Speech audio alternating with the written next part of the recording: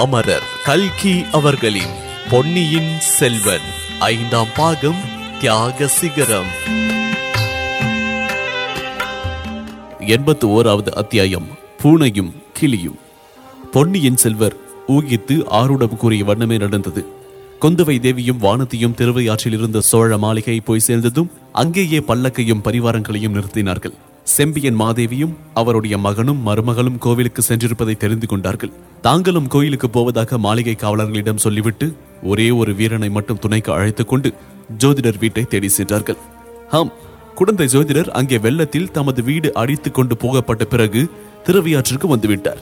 நகரில் கிழக்கு ஓரத்தில் காவிரி கரையில் சிறிய வீடு ஒன்று கட்டிக்கொண்டு அங்கே குடியிருக்க தொடங்கினார். இனிமேல் பழையாறை நகரை காட்டிலும் தஞ்சாவூர் அதிக முக்கியத்துவம் பெறலாம் என்று அவர் ஜோசியத்தின் மூலம் அறிந்து கொண்டதும் ஒருவேளை அவர் திருவையாற்றிற்கு வந்து குடியேறியதற்கு காரணமாக இருக்கலாம். ஜோதிடர் வீட்டின் வாசற்படியில் அவர்கள் பிரவேசிக்கும் போதே உள்ளே இருந்து மிக இனிய மழலை குரலில், வாருங்கள் ஆடல் அரசிகளே, வாருங்கள் நடன ராணிகளே, வாருங்கள் என்று யாரோ வரவேற்றதை கேட்டு தேவிமார்கள் இருவரும் வியப்படைந்தார்கள். முன்னே ஒரு முரட்டு சீடனை காவற்காரனாக வைத்திருந்தவர் இப்போது இப்படி பரிந்து உபசரித்து அழைப்பதற்கு யாரை அமர்த்தியிருக்கின்றார் என்ற எண்ணத்தோடு உள்ளே பிரவேசித்தார்கள். கூரையிலிருந்து தொங்கிய கூண்டில் அழகிய பச்சை கிளி ஒன்றை கண்டதும் அவர்களுடைய வியப்பு நீங்கியது. அந்த பச்சை கிளியும் தலையை இப்படியும் அப்படியும் அசைத்து குன்றி மணி போன்ற அதன் சிறிய கண்களால் அவர்களை ஊற்று பார்த்துவிட்டு மறுபடியும் வாருங்கள் ஆடல் அரசிகளே, வாருங்கள் என்றது. கிளியின் குரலையும் பெண் மணிகளின் பாத சிலம்பின் ஒளியையும் கேட்டுவிட்டு ஜோதிடரும் உள்ளே இருந்து கூடத்திற்கு வந்தார். தேவிமார்களை பார்த்து திடுக்கிட்டவராய், வாருங்கள் தேவிமார்களே, வாருங்கள், இந்த குடிசை இன்றைக்குத்தான் பாக்கியம் செய்தது என்றார். பச்சை கிளியும் தன் பவள வாயை திறந்து, இந்த குடிசை இன்றைக்குத்தான் பாக்கியம் செய்தது என்றது. ஜோதிடர் அதை பார்த்து, சீச்சி, சற்று நேரம் சும்மா இரு, வாயை மூடிக்கொள் என்றார். ஐயா, அதை ஏன் கோபித்துக் கொள்கின்றீர்கள்? வருகின்றவர்களுக்கு நல்ல முறையில் தான் வரவேற்பு அளிக்கின்றது. தினம் தினம் இங்கு பலர் வந்து இந்த குடிசையை இன்றைக்குத்தான் பாக்கியம் செய்த குடிசையாக செய்வார்கள் போலிருக்கின்றது. அதிலும் இங்கே ராணிகளும் அரசிகளும் ஓயாமல் வந்து கொண்டிருப்பார்கள் போலிருக்கின்றது என்றால் இளைய பிராட்டி குந்தவை. வாருங்கள் நடன ராணிகளே, வாருங்கள் என்றது கிளி. ஜோதிடர் மறுபடியும் அதை தட்டிவிட்டு, தேவிமார்களே மன்னிக்க வேண்டும், திருஞான சம்பந்த பெருமான் இந்த திருவையாற்றிற்கு வந்திருந்த போது வீதி தோறும் ஆடல் அரங்குகளை கண்டார். அவற்றில் மங்கைமார்கள் நடனம் பயிலும் போது பாத சதங்கைகள் களீர் களீர் என்று ஒலிப்பதையும் கேட்டார். அவருடைய தெய்வீக பாசுரங்களிலும் பாடியிருக்கின்றார். அந்த நாளில் போலவே இன்றைக்கும் இந்த திருவையாற்றில் நடனக்கலை பயிலும் நங்கைமார்கள் எத்தனையோ பேர் இருக்கின்றார்கள். அவர்கள் அடிக்கடி ஜோதிடம் கேட்க இந்த குடிசையை தேடி வருகின்றார்கள். அவர்களுக்கு உகப்பாக இருக்கட்டும் என்று இந்த கிளிக்கு இவ்வாறு சொல்ல பழகி வைத்தேன். தயவு செய்து மன்னிக்க வேண்டும் என்றார்.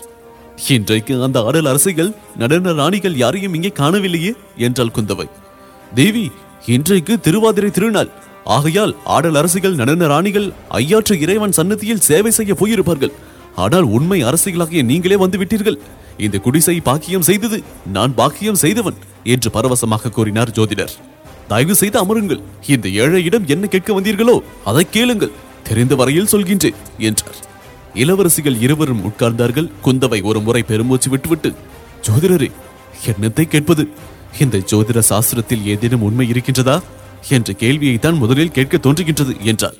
தேவி, தாங்கள் இப்படி கேட்டால் நான் என்ன சொல்லட்டும்? நம்பிக்கை உள்ளவர்களுக்கு ஜோதிட சாஸ்திரம் உண்மை, நம்பிக்கை இல்லாதவர்களுக்கு அது பொய்தான் என்று சொன்னார் ஜோதிடர். நான் ஜோதிட சாஸ்திரத்தில் பூரண நம்பிக்கை வைத்துதான் இருந்தேன். ஆனால் அந்த சாஸ்திரம் தான் என்னை கைவிட்டு விட்டதே என்றாள் குந்தவை. எந்த விதத்தில் அம்மணி தங்களை கைவிட்டு விட்டது என்றார் ஜோதிடர். தாங்கள் ஜோதிடம் பார்த்து சொன்னபடி எது நடந்திருக்கின்றது? என் தமையன் இப்படி அகால மரணம் அடைவான் என்று நீர் எப்போதாவது என்னிடம் சொன்னீரா? இப்போது ஜோதிடர், நான் சொல்லலாமா? தேவி, தெரிந்திருந்தாலும் என் வாயை திறந்து சொல்லலாமா? சொல்லியிருந்தால் என்னையும் பாண்டிய நாட்டு ஆபத்துதவிகளோட சேர்த்திருக்க மாட்டீர்களா?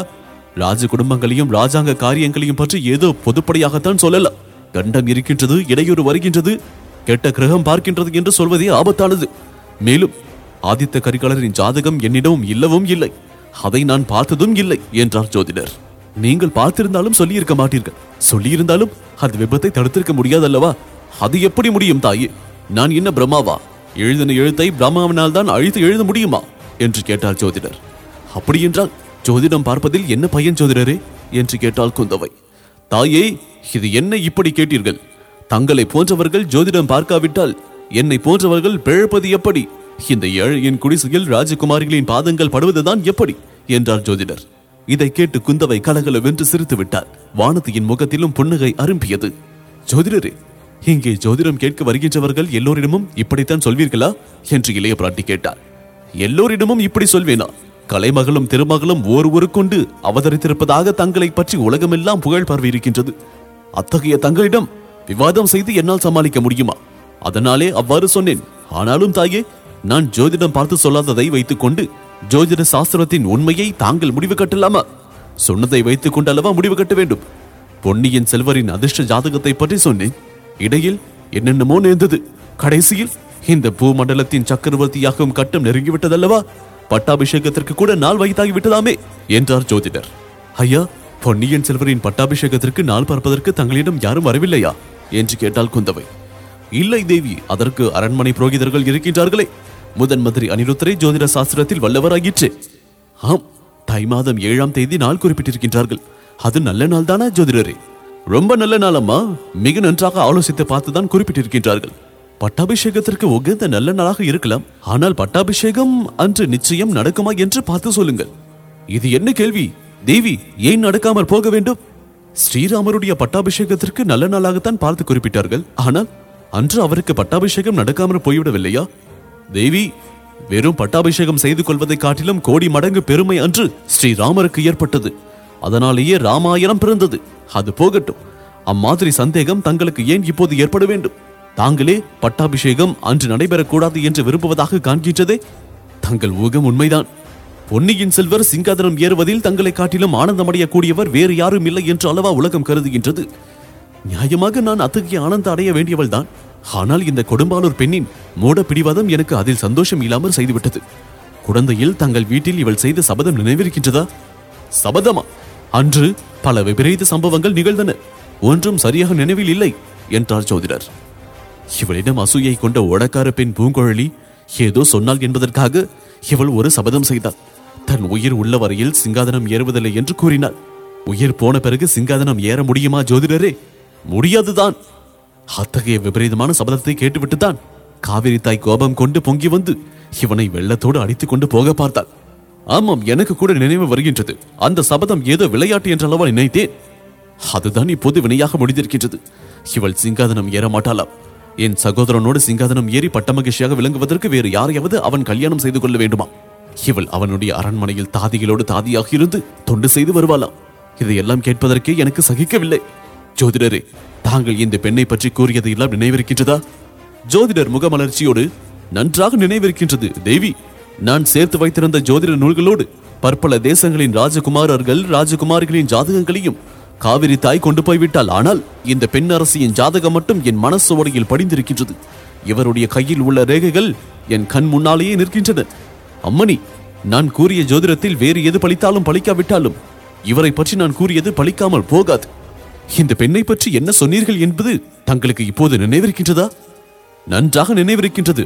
இவரை மணந்து கொள்ளும் பாக்கியசாலி திருமடந்தையையும் நிலமடந்தையையும் ஓர் உருவத்தில் மணந்து கொண்டவனாவான் என்று சொன்னேன். இந்த மாதரசியை பார்க்கும் பாக்கியத்திற்காக தேச தேசாந்தரங்களில் உள்ள பேரரசிமார்கள் தவம் கிடப்பார்கள் என்று கூறினேன். இவருடைய திருவயிற்றில் ஒதுக்கப் போகும் புதல்வன் பிறக்கும் போதே ஜெயக்குடி நாட்டிக்கொண்டு பிறப்பான். அவன் போகும் இடமெல்லாம் அவன் பார்க்கும் இடமெல்லாம் வெற்றி என்றும் சொன்னேன். ஐயா, நீங்கள் இப்படியெல்லாம் சொல்ல சொல்ல என்னுடைய கவலைதான் அதிகமாகின்றது என்றாள் குந்தவை. ஜோதிடர் சற்று நிமிர்ந்து உட்கார்ந்து, தேவி, கவலையா? எதற்கு கவலை? சோழ சாம்ராஜ்யத்திற்கும் சோழர் குலத்திற்கும் கவலைப்பட வேண்டிய காலமெல்லாம் போய்விட்டது. இன்றைக்கு ஒரு விசேஷ நாள் என்பது நினைவிருக்கின்றதா? ஆம், இன்றைக்கு மார்கழி திருவாதிரை நாள். சிவபெருமானுக்கு உகந்த நாள். இது சோழர் குலத்துக்கும் உகந்த நாள். தெய்வ தமிழகத்திற்கும் உகந்த நாள். தேவி, கேளுங்கள். இதே மார்கழி திருவாதிரையில் வருகின்ற ஆண்டுகளிலே ஒன்றில் ஓர் அற்புதம் நடக்கப் போகின்றது. சங்கு சக்கரம் கையில் ஏந்தாமலேயே திருமாலின் பூரண அம்சமான குழந்தை ஒன்று உதிக்கப் போகின்றது. அந்த குழந்தையின் மூலம் இந்த சோழ நாடு இதற்கு முன் என்றும் கண்டிராத மகோனத்தை அடையப் போகின்றது. ஆஹா, என்னென்ன அதிசயங்கள் நடக்கப் போகின்றன!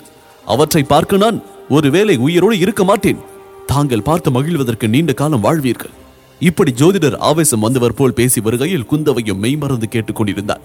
திடீரென்று ஏதோ ஒரு சத்தம் கேட்டு இருவரும் திரும்பி பார்த்தார்கள்.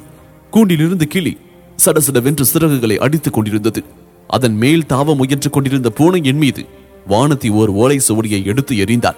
எறிந்துவிட்டு, அக்கா, ஜோதிட சாஸ்திரம் பயனுள்ளதுதான்.